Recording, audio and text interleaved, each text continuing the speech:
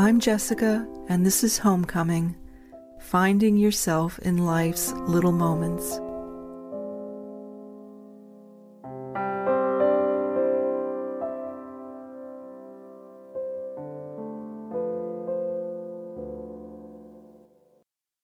So, dear listeners, I'm sitting in the same spot where I made the previous podcast, which is in this beautiful little cove, and it's in the evening, about 7 p.m.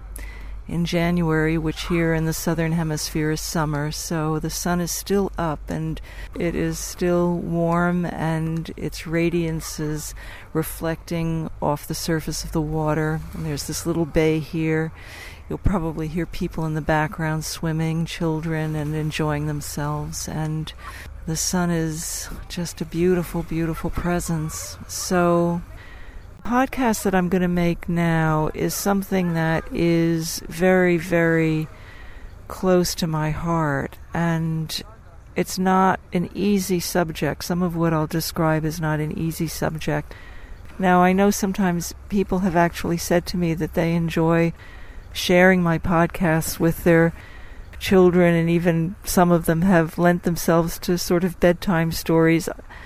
I'm not sure if this is one of them. I just want to say that to begin. And at the same time, this is something that I feel very compelled to share with you, because I think it's just an essential kind of contemplation and recognition. And it's taken me some time to percolate on this, and there are various things that have happened over these last few weeks that have compelled me to want to share this with you, I think in an even more urgent way. So I think I'll start with something that I observed several days ago, and I was swimming in the water, and it was in the bay where it's not too rough, and that's often where the family swim and the children come, because the parents, it's more easy for them to make sure that their children are safe and the water's not rough and full of strong waves. So it's a lovely place for the families to come. And I was there swimming, and I was watching the children as I love to do. And there was a girl on a small surfboard, and her father was steadying the surfboard out in the water some ways, and she was sitting on it and paddling with her hands, and he was steadying the board and helping to steer it. But then at a certain point he said to her, "Now you get off the surfboard and start to swim." And this girl was young. She was probably 4 or 5 and out of her depth. So where she was on the surfboard was clearly deeper than she was tall. But the father was intent upon her swimming. So he began to push her towards the edge of the surfboard, and she became increasingly scared and began to cry, and she became even more scared, and he kept pushing her and insisting that she jump off into the water, and she became beside herself and began to just shake, and he pushed her even more and pushed her even more, and finally she was left no choice but to land in the water, and she just began to paddle ferociously and with enormous panic. And her mom was actually standing in the water some distance away, and she saw that her mom was there, so she began to paddle towards her mother, and she was crying and paddling like doggy paddle, trying to get to her mom. And finally she reached her mom, and she just wrapped her arms around her mother and sobbed. She was so scared. She didn't know if she could do it. She was forced off the surfboard. She was out of her depth. Perhaps she had already learned to swim to some extent, but not to any extent where she was at home in the water. That was clear. So here this girl was completely panicked, and she was finally with her mom and held her so tight, sobbing and sobbing and sobbing and sobbing in the panic that she had just felt, in the trauma of being pushed by her father off the surfboard. So I was watching that girl very intently, and what was interesting was that after that she had some friends nearby, one other girl who was a friend, clearly, and so she joined her friend, and she was standing in the water. She was now in her depth. She could stand, and she joined her friend and then her friend's father, and there was such a different feeling to me about her friend and her friend's father. Her friend's father was so supportive of his little girl, and I was comparing them, the two girls. I was looking at the two girls, and it was extraordinary because the girl who had just gone through all this panic, her face was darkened. She was so sad and traumatized, and her eyes were dark, and underneath her eyes were dark circles, and her face was sunken. Her face was dark, and there she was with her friend who looked just the opposite. She was light and happy, and so I was just looking at the scene.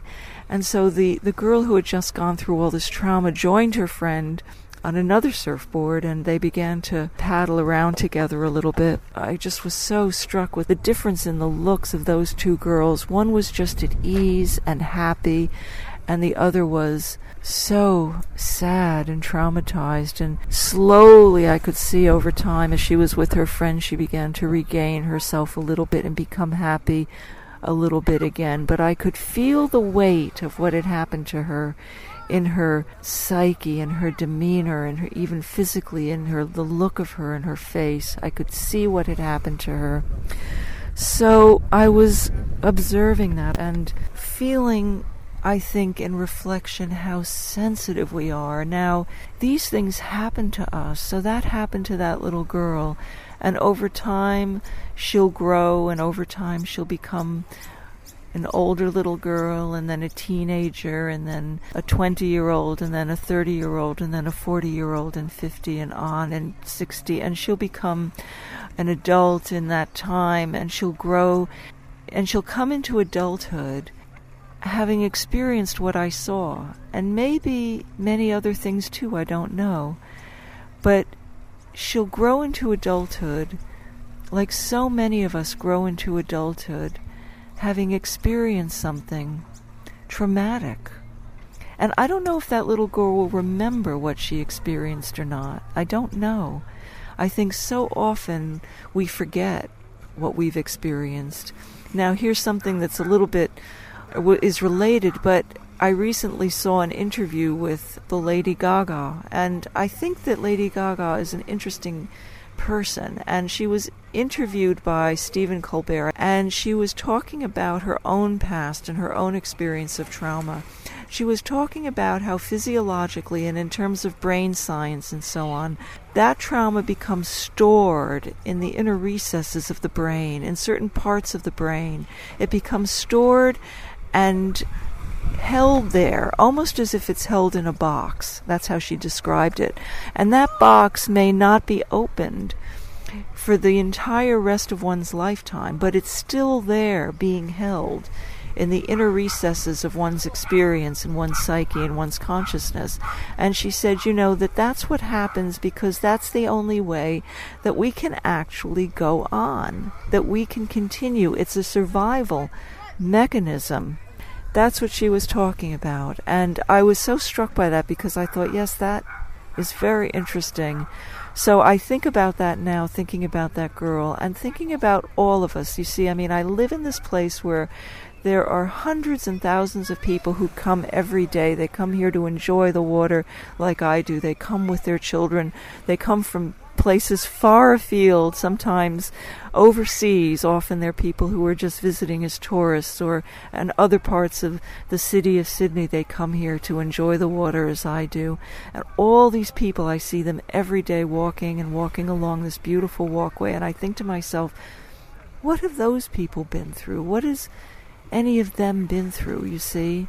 So I want to share something else with you. So this is another part of why I've been contemplating this recently, and that is because I was sitting at, probably 2 or 3 weeks ago, I was sitting up on the headland, so that's overlooking the ocean. That's my favorite bench where I look over the vastness of the ocean, the horizon stretched out in the distance. The next landmass is 7,000 miles away. That's California. That's the coast of California. that's the next landmass, and there's nothing but water between here and there. So I was sitting up there contemplating the horizon, which I love to do. I find that it just eases my mind.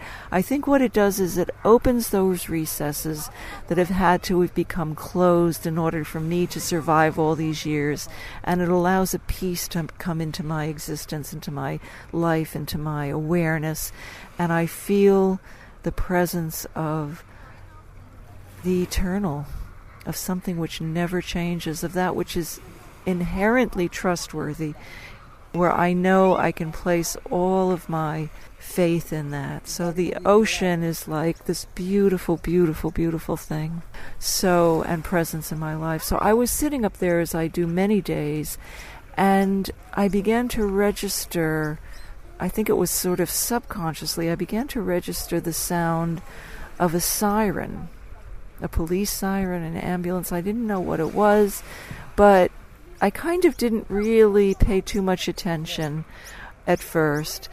But then I started to see, or I started to hear it come closer, which is a little bit unusual because where I'm sitting, there's not habitation up there or anything. There are usually not that many people up there. But I was beginning to track with my hearing. I was beginning to hear the ambulance come, or police, I didn't know what it was. That sirens come closer, and I was able to sort of track the sound along the streets, and I know this topography fairly well in the streets, so I began to realize that that sound was starting to come close to where I was, and I thought, that's strange, and I began to look around, and I didn't see anything, and so I sort of decided at that point I would head home perhaps, and as I was coming down the little drive, a police car came hurtling down the street, and I was walking and I had to sort of jump over onto the curb because it was going so fast, and these two policemen were in this police car, and it was coming down, and then it whipped around the turn and up towards the headland, the cliff, which I can see from my bench, this high cliff that overlooks the ocean.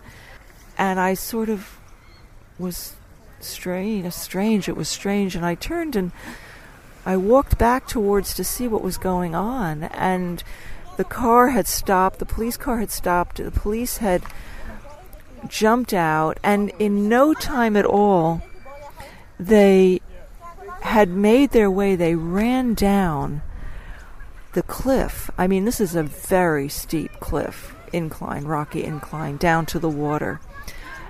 In no time they were down there, and I looked over, and there they were walking down on the rocks at the water's edge, and where the waves come sort of crashing in, and it was amazing to me that they were that able to get down there so fast.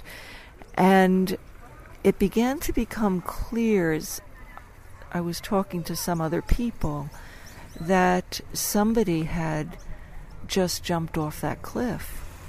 It was a very, very, very strange feeling in this place that I've come to love and know and cherish and rely upon for my deepest sanctuary and ease of being, to realize that somebody just had jumped off the cliff up above where I was sitting, and I didn't see it, and nor did I see anything else, because it was, whatever happened was around the other side of that cliff, so I couldn't see around, but I saw that that's where the police had run.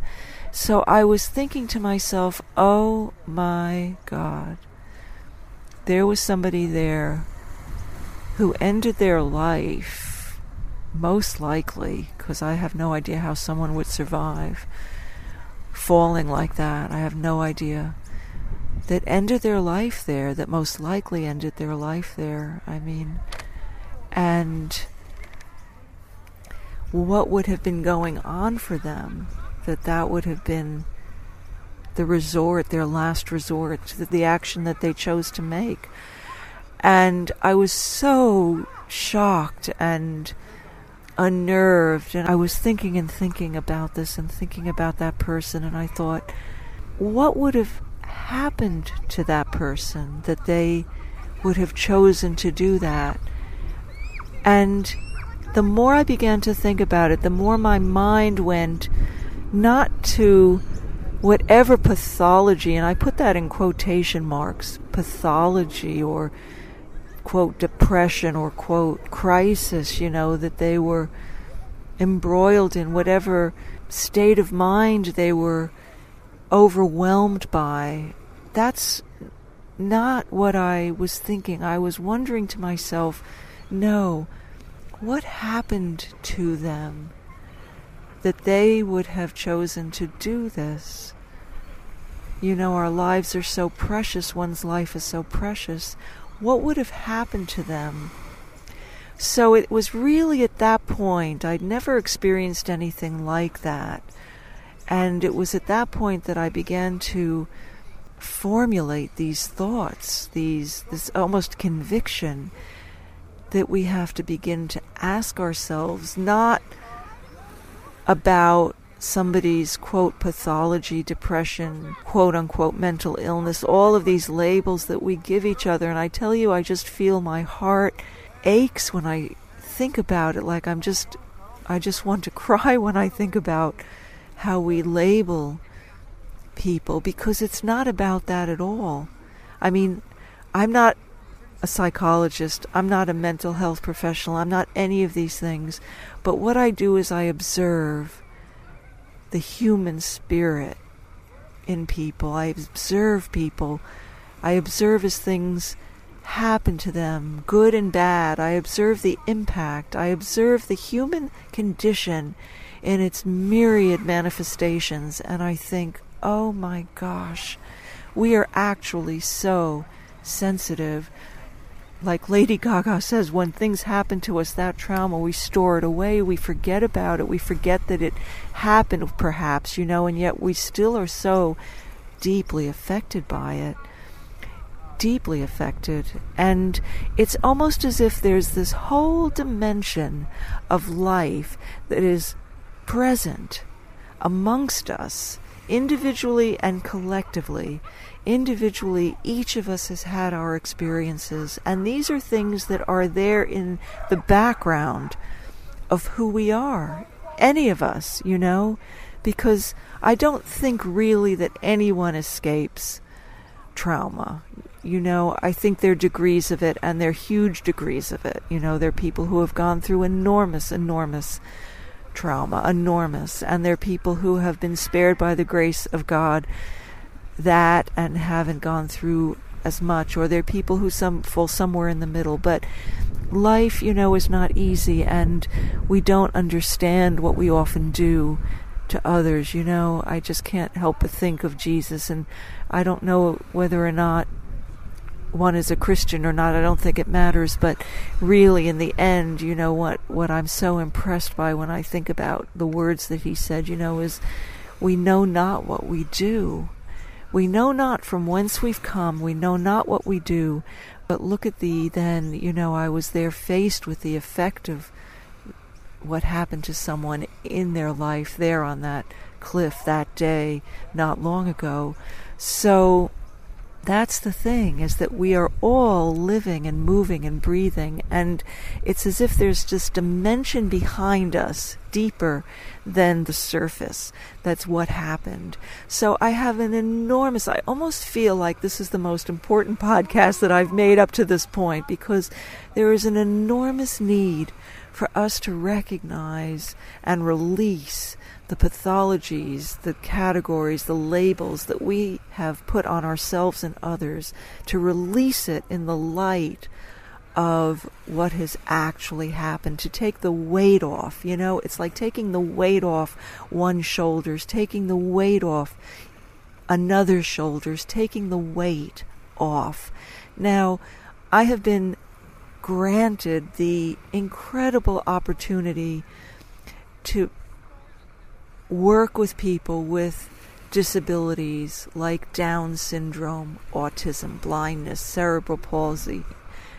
Now, these are all labels, right? They're all labels, and that's why I'm saying these to you, to somehow convey what I thought myself as I entered into working with people who have quote-unquote disabilities. This was some years ago. I began at a place called Riverbrook Residence for Women in Stockbridge, Massachusetts. And I happened upon that place. I knocked on the door of a beautiful Berkshire cottage. That's what in the Berkshires of Western Massachusetts, they call these wonderful stately homes cottages. That's where wealthy families would make their summer homes in the early 1900s, and they're now used for other purposes if they're still around. So this one was repurposed for a very beautiful home for 23 women with developmental disabilities. And I happened to knock on their door one day because I needed work. And I taught piano, and I was a music teacher. I'm still a music teacher. And I thought, well, maybe they need a teacher. So I was living in Stockbridge, Massachusetts then myself, not far really, only about a 3-minute drive. So I went and I knocked on the door, and one of the beautiful women who lives there, opened the door, and as soon as she did, she greeted me with this incredible smile, and she invited me in, and I came in, and I ended up speaking to the director and to some of the people there, and it turns out that their music teacher had just left, and they needed one. So I began to work with the women of Riverbrook Residence, and that for me was a turning point in my life. It's part of what I think compels me and enables me to be able to speak about this, and from a perspective that I think is just so vital. Because when I began to sit at the piano in improvised duet with the women there, what I saw was a kind of beauty that defied whatever quote-unquote physical, emotional, cognitive, psychological, developmental disability any of them might have had. What I heard when they sat down with me at the piano was the most incredible beauty.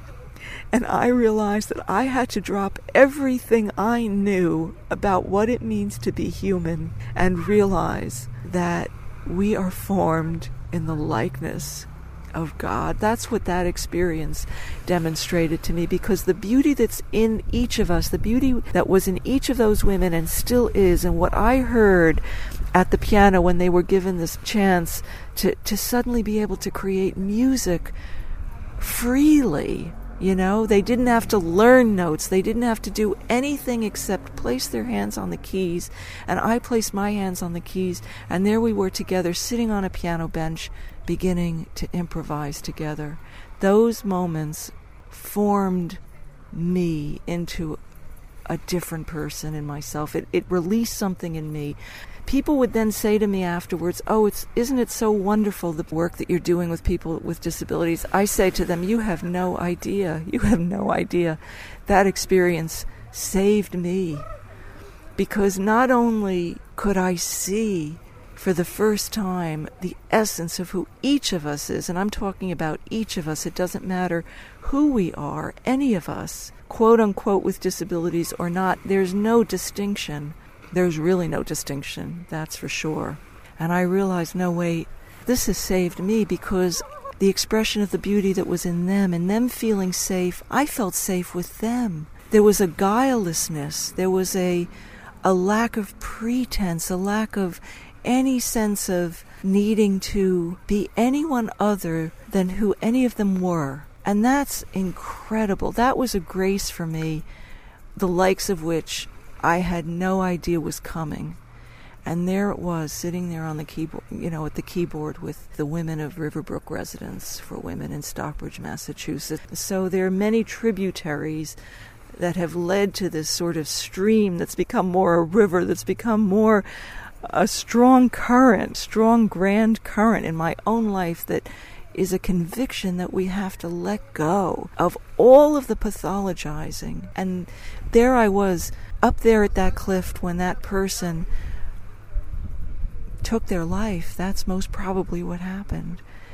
And I thought that was the catalyst. That was like the spark to me that made me realize this is something of enormous importance, because if we could back up and ask ourselves and contemplate a couple of things simultaneously. One, what has happened to us that has actually impacted us from that early time or later, that has created trauma in our life, difficulty that has impacted who we come into the world as, which is inherently a being of innocence. Innocence.